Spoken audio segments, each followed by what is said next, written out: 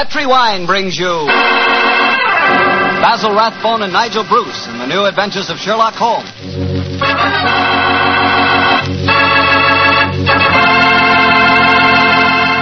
The Petri family, the family that took time to bring you good wine, invite you to listen to Dr. Watson tell another exciting adventure he shared with his old friend at Master Detective Sherlock Holmes. Before he starts, I can tell you something it's really worth knowing. Simply this. The best beginning a good meal ever had is a glass of Petri California Sherry. Petri Sherry is the perfect before-dinner wine. While you're waiting for dinner to be put on the table, pour yourself a glass of that clear, amber-colored Petri Sherry. Now, just sit back and sip it slowly. Take your time so you can thoroughly enjoy every single drop of that wonderful Petri flavor. And what a flavor that sherry has. It comes right from the sun-ripened heart of wonderful California grapes. You may be a real wine expert and know all about sherry wine, but believe me, until you've tried a Petri sherry, you're really missing something. Serve Petri sherry alone or serve it with canapes or appetizers. And by all means, serve it proudly. You can because the letters P-E-T-R-I spell the proudest name in the history of American wines. Petri.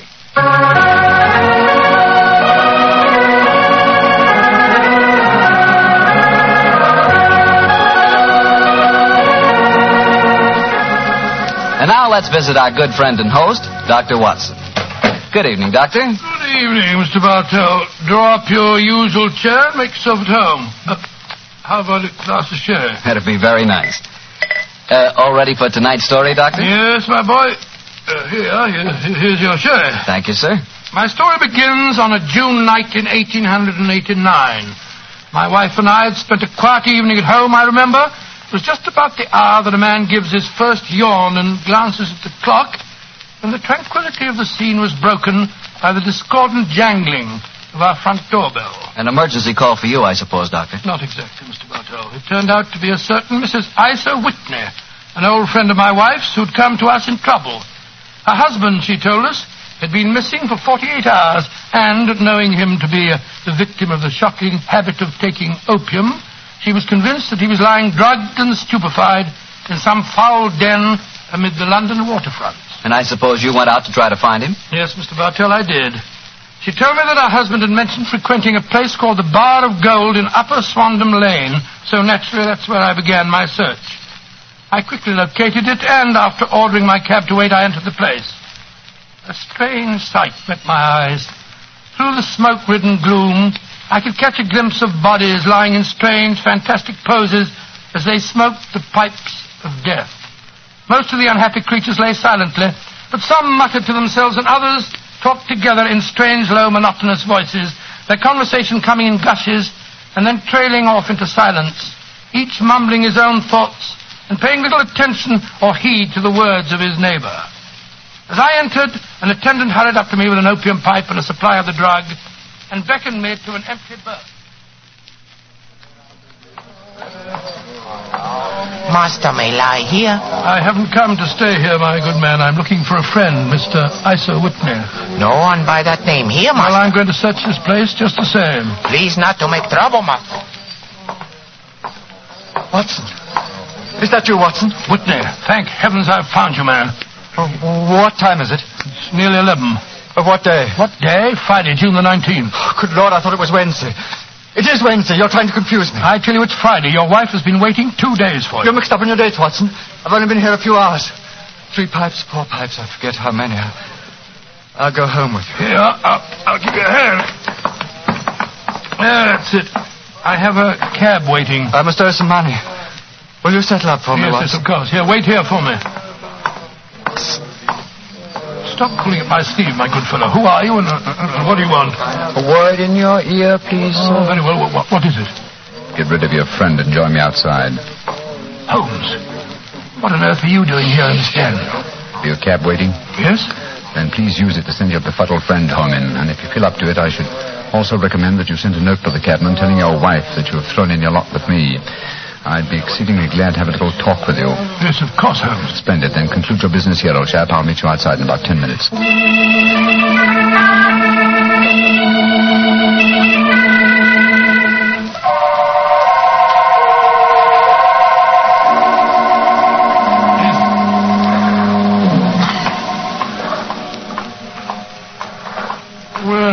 see. It's nearly...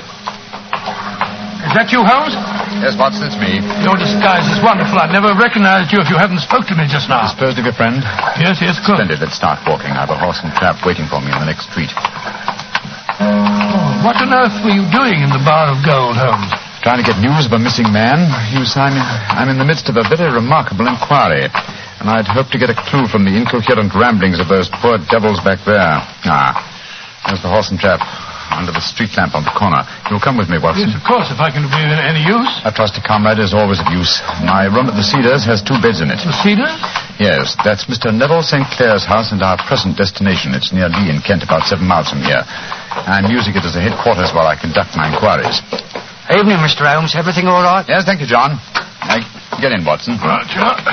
I shan't need you any more tonight, John. Here's half a crown for you. Look out for me tomorrow about 11. Right you are, Mr. Holmes. Good night, gentlemen. Good night, John. Go on, get up. Well, Holmes, if we have a 7-mile drive ahead of us, perhaps you'll tell me about the case that you're working on. With pleasure, old chap. But first, take the reins for a few minutes, will you? I want to remove my makeup and take off my wig and be comfortable. After that, I'll tell you why we are headed for the Kentish countryside at this hour of the night.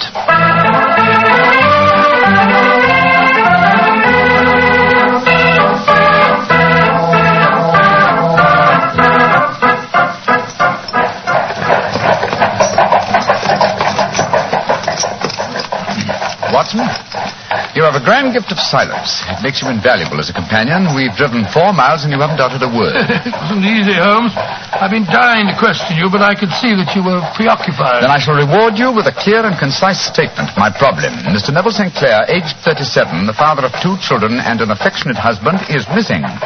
He left his house, the Cedars, near Lee, our present destination, last Monday. 4 days ago, eh? Yes. Now, why should an affectionate husband and a happy father disappear? Any money trouble? No, I think not. His entire debts, at the moment, amount to £88, while he has £220 standing to his credit at the Capital and Counties Bank. Who was the last person to see him on Monday? His wife. But let me tell you the story. He left his house for London rather earlier than usual. He was a businessman, then? Yes, he has an interest in several companies in London, but his wife doesn't know exactly what he does. But to continue. He left for London saying that he would bring his little boy home a box of toy bricks. Now, by the merest chance, his wife received a telegram shortly after his departure saying that a parcel of considerable value was waiting for her at the offices of the Aberdeen Shipping Company. Aberdeen Shipping? Why, their offices are in Fresno Street. I drove by them tonight. Exactly, and Fresno Street branches out of Upper Swandam Lane, where the Bar of Gold is situated. Now I'm beginning to understand. Go on, Holmes, go on. Mrs. St. Clair took a train for London, and at exactly 4:35 on Monday last, found herself walking past the Bar of Gold. Suddenly, she heard a cry, and looking up was horrified to see her husband beckoning to her from a second-story window. Great Scott, was he a prisoner, or was he there of his own free will, do you suppose? Undoubtedly, he was a prisoner. The window was open, and she distinctly saw his face, which she described as being terribly agitated. Really? He waved his hand to her frantically and then vanished from the window so suddenly that it seemed to her that he had been dragged back by some irresistible force from behind. Oh, gracious me. One singular point which struck her quick feminine eye was that although he wore the coat he had left for London in, he wore neither collar nor tie. Well, what did she do? Rushed down the steps into the Bar of Gold and attempted to go up the staircase leading to the second floor. I suppose that Oriental fellow that I talked to tonight stopped her. Exactly. In fact, he pushed her out of the door and slammed it after her. She rushed down the lane and a few moments later was lucky enough to meet a sergeant and 2 constables. She took them back with her to the Bar of Gold, of course. Yes. They went with her to the room in which Neville St. Clair had last been seen. Of course, there was no sign of him. In fact, on the whole floor, there was no one to be found except a hideous, deformed beggar who seemed to live there. From what Mrs. St. Clair told me, it appears that the sergeant conducted the examination quite intelligently. Certain you saw your husband at this window, Mrs. St. Clair? I'm positive, Sergeant. And Alaska swears no one's been upstairs this afternoon. He's probably lying. But let's see what this cripple fellow has to say for himself. Here, you. What do you want with me? I ain't done nothing. Now, you heard what this lady said. Did you see her husband go in this room a few minutes ago? I didn't see nobody, and I've been here all the afternoon. You live here? Yes. And you swear on oath that no one's been in this room for the last few hours? Yes, I do. Mrs. St. Clair, I know that you think you saw your husband, but don't you suppose... Look on the table. Just a wooden box, ma'am. But I know what's inside it. There, see? Oh, it's a lot of wooden bricks like kids play. My husband came to London today especially to buy them for our sons. You can't disbelieve me now, Sergeant. Don't think I can, Mum. I'll take another look round. Where does this door lead to? My bedroom. You won't find nothing in there. Oh, we'll look just the same. Hello. There's bloodstains on this window ledge. Fresh bloodstains. How'd you account for that? Well, I don't know nothing about it. And the window overlooks the river, just where the water's good and deep, too. Nice place to tip a body out. Here, come here, you. Yeah, I ain't done nothing. You've got bloodstains on your right sleeve. What do you got to say about that? Well, I cut my finger, see? And then I went and opened the window letter. That's how the blood got there. Did you think I was born yesterday? Let's have a look in this chest of drawers. Hello. Hello, whose clothes are these? Pair of trousers, socks, shoes, hat, everything except the coat, eh? Mrs. Sinclair, will you come in here, please, Mum? What have you found, Sergeant? These clothes. Are they your husband's, Mum? Yes. Yes, they are. What's happened to him, Sergeant? I'm afraid he's met with foul play, Mum. And this man knows what happened, only he won't talk. I don't know nothing, I tell you. Don't you? Well, I arrest you in the name of the law, and I warn you that anything you say... And so, Watson, the sergeant arrested this crippled beggar. No, I'm not surprised. What have they been able to find out about him? Surprisingly little. His name is Hugh Boone. And he's a professional beggar, quite a successful one, I gather. His pathetic appearance attracts great sympathy. There's a shock of orange hair and a pale face that is disfigured by a horrible scar which has twisted the outer edge of his upper lip. And he was the last man to see Neville Sinclair alive, eh? So it would seem. The Lascar downstairs has been cross-examined relentlessly, but he swears that he has no knowledge of the crime. Have there been any further development? Oh, yes, old chap. Yes, indeed there have. The ebbing tide gave a fresh clue. You mean Sinclair's body was washed out? No, his coat. What? With every pocket stuffed with pennies and halfpennies. 421 pennies and 270 halfpennies, to be exact. There's no wonder that it had not been swept away by the tide. But a human body was a different matter. Yes, there's a strong eddy between the house and the wharf. It seems likely that the weighted coat had remained when the stripped body had been carried away into the river. Well, the other clothes were found in the room. Why would the body be dressed in a coat alone? We can only surmise, old chap, but supposing that this man Boone had thrust Neville Sinclair through the window and into the river, what would he do then? Try and dispose of the telltale garments. Yes, that would be logical, wouldn't it? He would seize the coat and be in the act of throwing it out of the window when it would occur to him that it would float and not sink. So he loaded the pockets with coins to make it sink. Quite so. Of course. But he has little time, for he has heard the scuffle downstairs when Mrs. Sinclair tried to force her way up. He only succeeded in getting as far as throwing the coat out when the police arrived on the scene. Well, that seems perfectly feasible. Well, it'll do as a working hypothesis anyway. Neville Sinclair disappeared on Monday, and yet we still don't know what he was doing in the opium den. What happened to him when he got there, or where he is now? Oh, what Hugh Boone, the beggar with the twisted lip, had to do with his disappearance. Ah, here we are at our destination. Well, there's a light burning. Mrs. Sinclair must be waiting up for you. Yes, poor woman. I hate to return here with no news of her husband, but she's being brave, Watson, extremely brave. We must do everything we can to comfort her.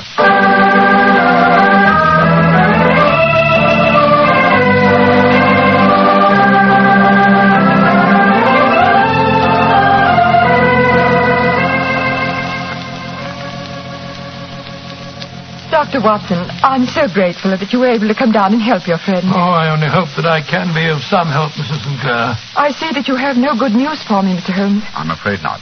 No bad. No. Thank heaven for that. Mr. Holmes, tell me honestly, do you think that Neville is still alive? Well, Frankly now. Frankly, then I don't. You think he's murdered? Oh, I don't say that, but perhaps you think... And on what day did he meet his death? On Monday. Then perhaps, Mr. Holmes, you can explain how I received a letter from him today. What? Well, where is the letter, madam? Here. Let me see it. This is very crude writing on the envelope. Surely it's not your husband's hand? No, but the writing in the letter is. Uh-huh. This letter contained an enclosure. Yes, there was a ring. His signet ring. What does the letter say, Holmes? Dearest, do not be frightened. All will come well. There is a huge error which it may take some little time to rectify. Wait in patience. And it's signed Neville. Mm-hmm. Written in pencil on the flyleaf of a notebook. No watermark. Posted today in Gravesend by a man with a dirty thumb. The flap has been gummed, if I'm not mistaken, by a man who has been chewing tobacco. My husband must be alive, Mr. Holmes. This might be a clever forgery to put us off the track. But the signet ring. Yes, it may have been taken from him. But the handwriting and then the postmark. Might have been written on Monday and only posted today. I won't be discouraged, Mrs. Mr. Holmes. Sinclair, I have no wish to discourage you. I'm just trying to be practical. If your husband is alive and able to write letters, why should he remain away from you? I can't imagine. He made no special remarks before leaving on Monday? No, none. Except to say that he was going to buy the wooden blocks. When you saw him at the Bar of Gold in Swandam Lane, was the window open? Yes, Then he might have called you. he might. As I understand it, he gave an inarticulate cry, a call for help, you thought. Yes, he waved his hands. But it might have been a cry of surprise. Astonishment at the unexpected sight of you might have caused him to throw up his hands. I suppose so. And you thought that he was pulled back from the window. Yes, because he disappeared so abruptly. He might have leaped back, mightn't he? He might have, though I can't think why. One last question. Had your husband ever shown signs of, taking opium? Why, no, never, Mr. Holmes. I'm certain the idea would have revolted him. Thank you, Mrs. Sinclair. Those were the principal points I wanted to be clear on. And now, Watson, I suggest we retire for the night. We may have a busy day ahead of us tomorrow. I hope you both sleep well. Good night, Mr. Holmes. Dr. Watson. Good night, Mrs. Sinclair, and keep up your courage. Good night, Mrs. Sinclair. We must hope for the best. The clouds seem lighter, though I should not venture to say that danger is over.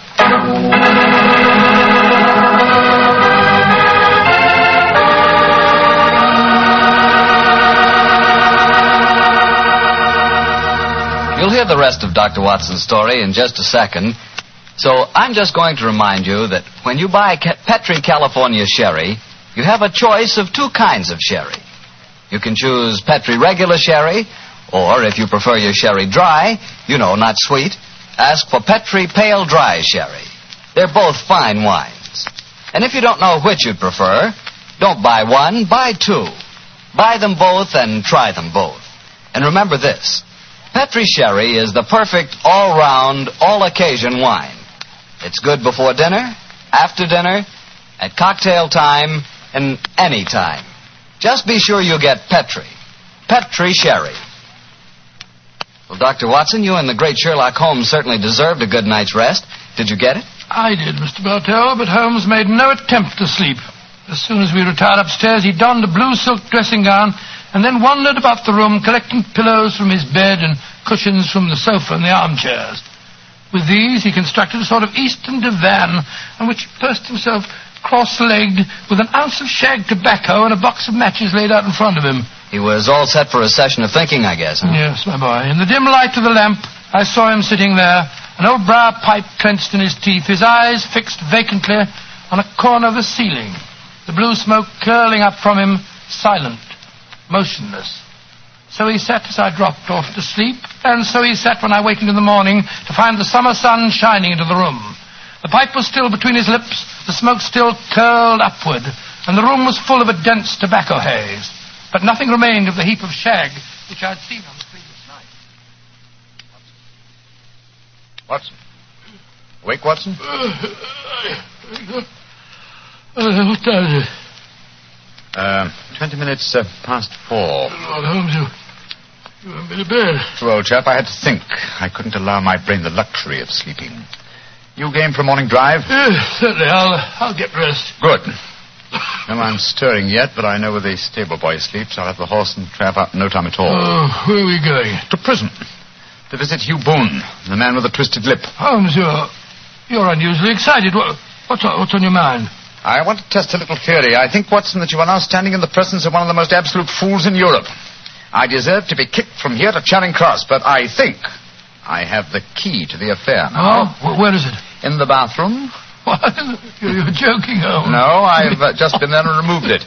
It's in my coat pocket now. Hurry and get dressed, old chap. And we'll drive over to the prison and see whether my key fits the lock.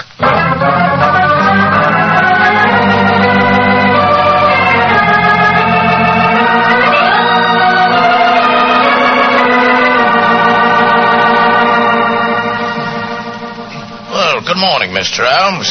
Dr. Watson. Good morning, officer. Good morning. Well, you're a couple of early birds, and no mistake. Yes, Constable. We're searching for the proverbial worm. Who's on duty? Inspector Bradstreet, sir. Oh. Oh, here he is now. Good morning, Bradstreet. Oh, hello, Mr. Holmes. Good morning, Doctor. Good morning, Inspector. What can I do for you, gentlemen? We called about Hugh Boone, the beggar man who is charged with being concerned in the disappearance of Mr. Neville St. Clair. You have him here? Yes, Mr. Holmes. He's in the cells. I'll take you to him. Follow me, will you, gentlemen? Thank you. Well, what kind of a prisoner has he been, Inspector? Oh, he hasn't given us any trouble, but he's a dirty devil. It's as much as we can do to make him wash his hands. His face is as black as a tinker's. So he has an aversion to washing, has he? Yes, Mr. Holmes. Well, once his case has been settled, he'll have a regular prison bath, and when you see him, I think you'll agree with me that he needs it. And here we are. This is his cell. He's still asleep. Good Lord, what a filthy, repulsive-looking fellow. Yes, he's a beauty, isn't he? Want to go in, Mr. Holmes? Please, Inspector.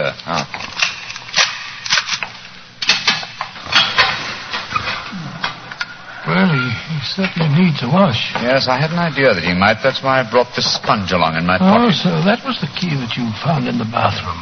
You're a funny one, Mr. Holmes, and no mistake. What did you bring a sponge along for? I'll show you. Is there any water in this cell? In the jug on the table there. Yes. I soak the sponge in the water so, and then apply it to the prisoner's face, so. Great Scott, his complexion's 3 shades lighter underneath, and the scar on his lip has disappeared. What are you doing to me? Now a tug on this mop of red hair, and I think we'll find it's a wig. Yes, come on. That's right. Let me introduce you to Mr. Neville St. Clair of Lee in the county of Kent. Good Lord, Mr. Holmes, it's the missing man, all right. I recognize him from the photographs. All right. I'm Neville St. Clair. What am I charged with? With making away with Mr. Neville St. Oh, no, you can't be charged with that unless we make a case of attempted suicide of it.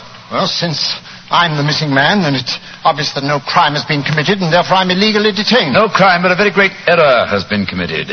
You would have done better to have trusted your wife. It wasn't only my wife, it was the children. I couldn't bear to have them know that their father was a common beggar.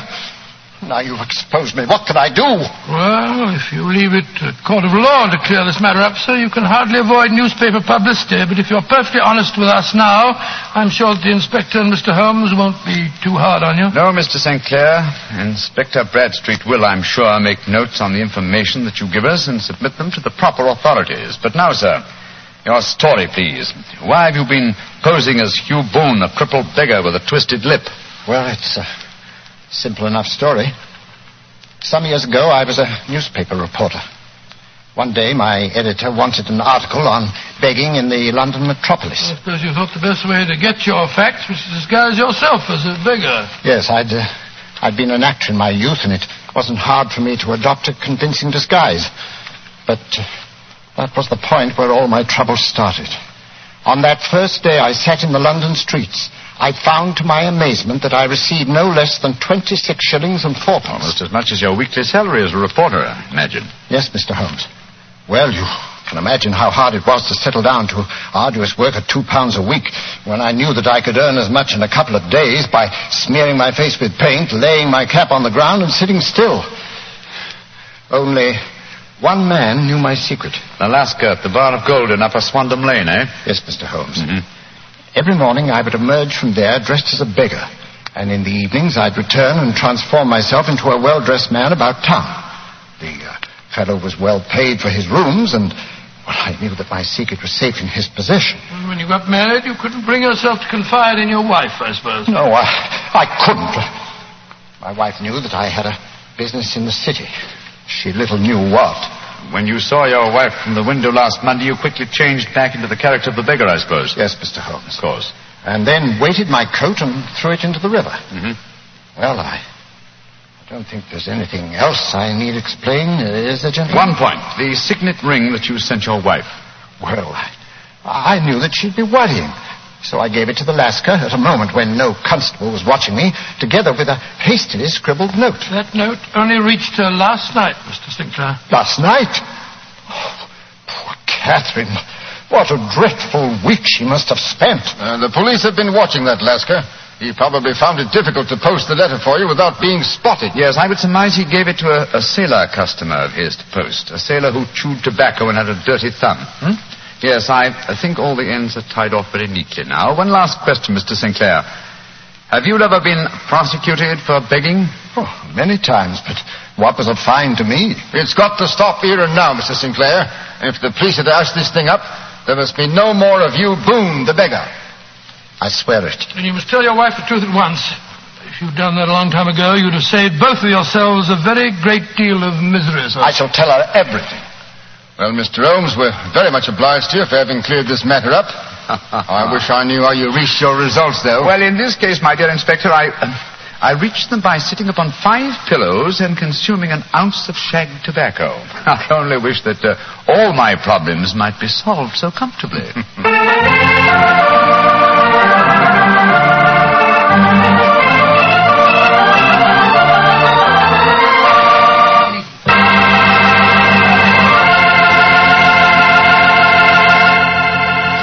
Doctor, that was some story.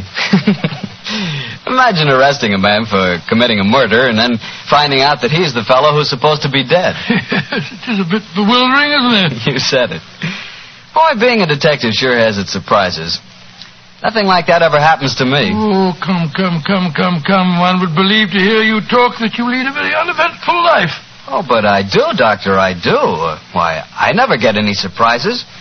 Look, I tell our friends that Petri wine is always good wine. And what happens? Oh, what does happen? Everybody agrees it's good wine, and that's that. Well, it's just got to be. After all, the Petri family has been making wine for generations. Winemaking is their heritage. A heritage passed on down from father to son, from father to son, from generation to generation.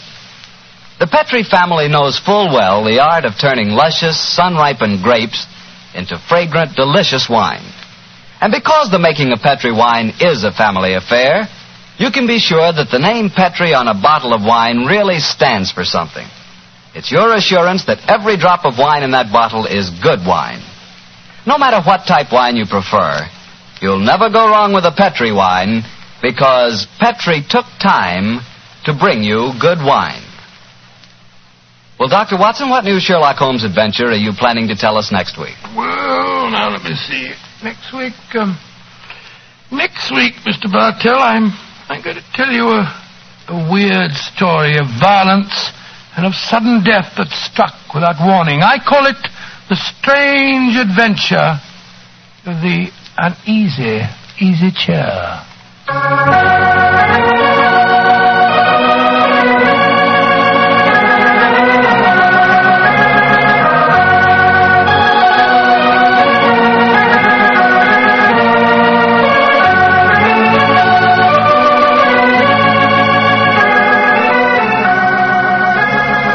Tonight's Sherlock Holmes adventure was adapted by Dennis Green and Anthony Boucher from Sir Arthur Conan Doyle's story, The Man with the Twisted Lip.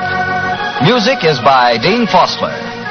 Mr. Rathbone appears through the courtesy of Metro-Goldwyn-Mayer, and Mr. Bruce through the courtesy of Universal Pictures, where they are now starring in the Sherlock Holmes series.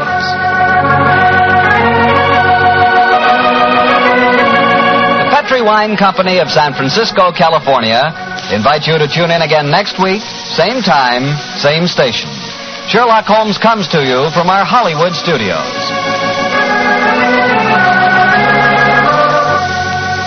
This is Harry Bartell saying good night for the Petri family.